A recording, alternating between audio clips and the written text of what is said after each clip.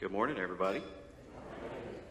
Man, okay, so my family is taking bets on whether I'm going to make it through this without crying. So, we'll see how it goes. This class of seniors, graduating seniors. First of all, I have one, which is our first one. Holy cow! I'm not that old. Not that old, Jackie. Not that old, but it comes quick. But this class, I was thinking about it this morning, first of all. 6 years ago to the day, stood up in front of this congregation right here at confirmation. At confirmation. And it's pretty amazing that the 7 of them are standing here on this exact day 6 years later as we get an opportunity to love on them and recognize them and send them out into the world, mom and dads. Holy cow, right? But anyway, all right. You guys came here for something good. So here we go. You ready? Some of you may not know, I really enjoy when Jackie preaches most of the time, because most of the time, she shares something about movies and stories. And I love movies and stories. That's something her and I have in common that we can connect on. I love it. Now, sometimes she shares stuff about books, and I'm like, yeah, that's great. It's stories, but come on. I love movies, all right? I love movies. I love stories about good versus evil. I love heroes and villains and fight scenes and all of that stuff, right? I really enjoy it. One of my favorite movies are Star Wars movies, are Indiana Jones movies, all of that stuff. Heroes, villains, good, evil, all of that kind of stuff. I enjoy the ideas of valor and honor and having a code and chivalry and all of these things that come along with medieval times. Sir Lancelot and the Round Table and all of those types of things. I really enjoy the idea of medieval knights. Netflix is amazing because they've created so many really okay movies and really not okay movies and some really good movies. But if there is something that has a horse that has armor on it and a dude standing on top of it with a sword or sitting on top of it with a sword, I'm in. I'm like, yes. And then I turn it on and go, no. Why did you do that? But I love that stuff. Now, when I was in college, it just kind of fed this energy. When I was in college, I joined a social club. We didn't get a chance to call them fraternities because we lived in Abilene. It's the Bible Belt. And so I joined the social club, and our kind of theme of the social club, and it sounds weird and cheesy, but was medieval knights and all of that kind of stuff. It just spoke to me, this valor, this honor among men. And so I really got into collecting swords. I had a collection of swords in my younger days, and then I grew up and went, man, I got little kids around the house. These probably aren't good. So I passed those along to somebody else. But I've always had a connection with knights. And so I want to show this to you seniors and to this congregation. This little suit of armor today represents you. It represents you and your journey so far, growing up and moving on and all of those things. And so I'm going to try to leave that here without it falling over again. There we go. But it got me thinking about this idea of what does it mean to become a knight? How do you do that? How did that happen? They just weren't born and you're like, hey, get on a horse and do this, right? Go out and fight and slay the dragon or fight for your Lord, right? So I studied it a little bit because it kind of interests me, which is odd because I don't study, right? I had to read. I know. They don't just put everything on TV shows. I wish they did. That would be awesome. But there's 3 stages to becoming a knight, okay? First, you start out as a page, okay? And then you're a squire, and then you become a knight or knighthood, all right? And you serve out the rest of your days as a knight. And so I want to look at these 3 stages and how they kind of relate to our faith and our faith journey as we grow. So the first stage is a page. A young boy around 7 to 10 years old would be earmarked by his parents as a page, as serving a lord of a manor or of a kingdom, all right? And this meant that they would begin training to become a knight. At a young age, they would start their training. They would be sent to the castle or the court of the lord of the area and be fostered by that lord. So they would live there. They would move away from their mom and dad and family, and they would go and live at the castle in the court of the Lord. And they would learn basic things like how to ride a horse, right? Can't be a knight and be afraid of horses. So they would learn at an early age how to just ride a horse. Here's how you do it. Here's how you get on. The basics of riding a horse. They would use mock weapons, kind of like you saw up here, right? They would have wooden sticks and wooden things and all that kind of stuff, and they would learn how to use these mock weapons. They would learn manners, which is kind of awesome. Wish we did that today, right? They learned how to read and write. Just the basic things. They would also serve at table. They would learn how to serve at a young age. So anytime the court ate, they were in service to them. And they would learn to be stable boys, how to take care of their animals, how to take care of their equipment, how to take care of all of those things. A lot of basic lessons were taught. Now this looks a lot like what we do in our church, in our children's program, right? As you grow up, your parents earmark you in the faith. In this tradition, we baptize babies. We earmark them as being a part of a Lord, right? In service to a Lord.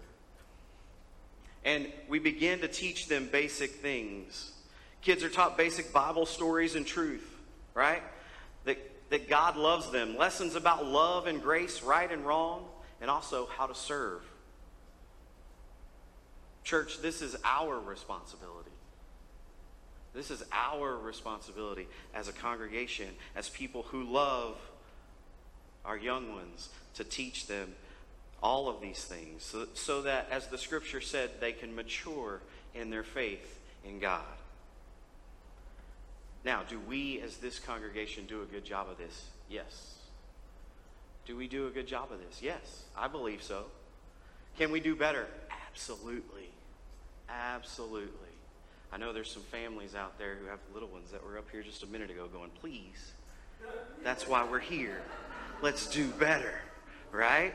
Let's do better. But it is our responsibility to raise up those young pages in service to the Lord and in their faith so that they can grow and mature. Now, the second stage of becoming a knight is a squire. They move from one phase into the next, and the next is a squire. How does that happen? Around the age of 12 to 14, the young man would take a pledge to honor and serve the Lord of the manor. They would begin to assist a knight by taking care of his weapons and horses. More hands-on with service and apprenticeship. Learning from a mentor. They would engage deeper in battles by serving the knight. So they actually go out with the knight, and as the knight is battling and loses a sword or loses a weapon, they would bring them another one, or bring them another shield, or if the horse goes down, they would bring them their horse that they're riding. They would assist and go deeper into the battles by serving the knight. They would become more skilled and devoted to their studies and to their craft, putting into practice what they've learned and what they are learning. Now, the first part of this, moving into this second stage, the part about the pledge to the Lord of the manor sounds a lot like confirmation to me. It parallels that confirmation. These kids stood up here 6 years ago and made that pledge as a 12-year-old to become a squire.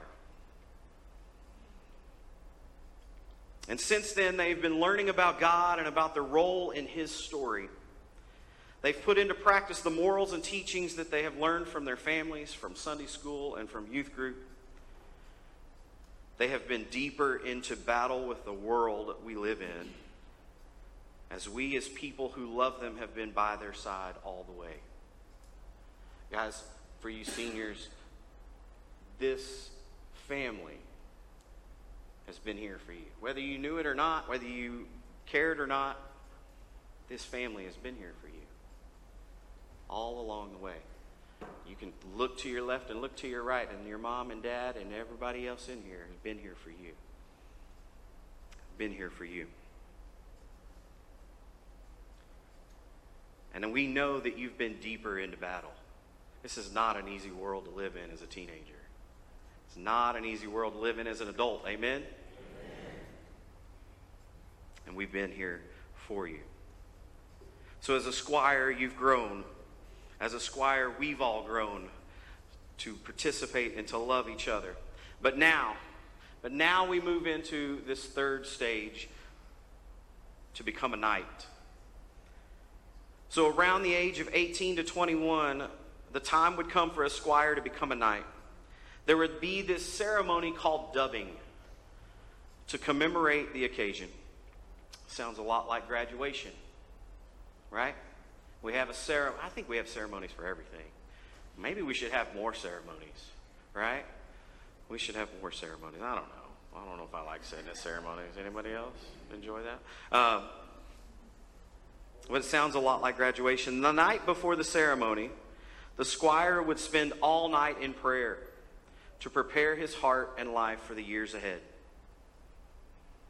So I'm going to encourage you guys, stay up all night the night before graduation, pray. Or maybe we should do it after graduation. That's when all the craziness happens, right? After graduation, stay up all night and pray.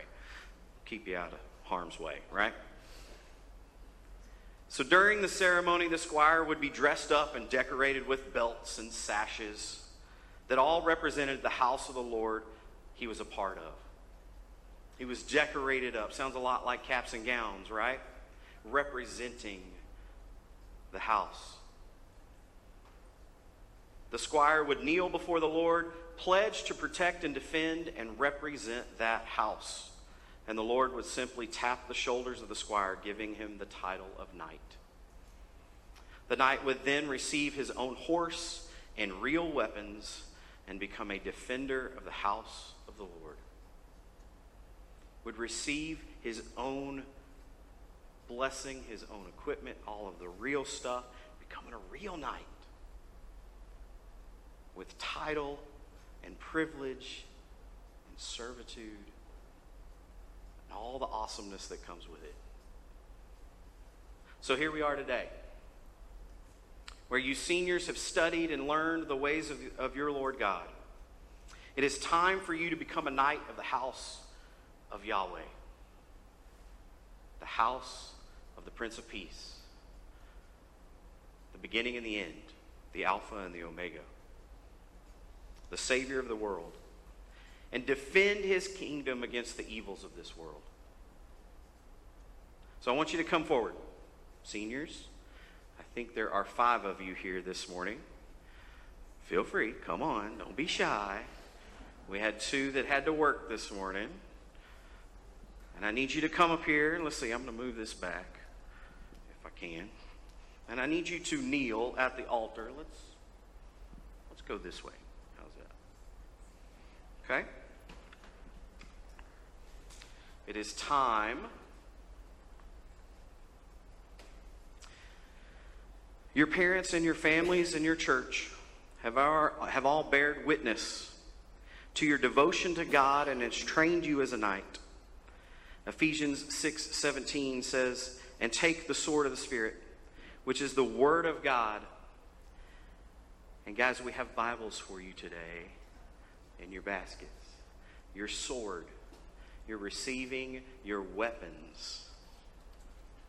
So you have the necessary weapons, the support, and the know-how to defend your Lord. To defend your Lord. And I dub thee knights of the Most High, knights of Yahweh, knights of Jesus Christ. Go out, rise up as knights, and defend his kingdom, wherever you may go, with love and truth and honor.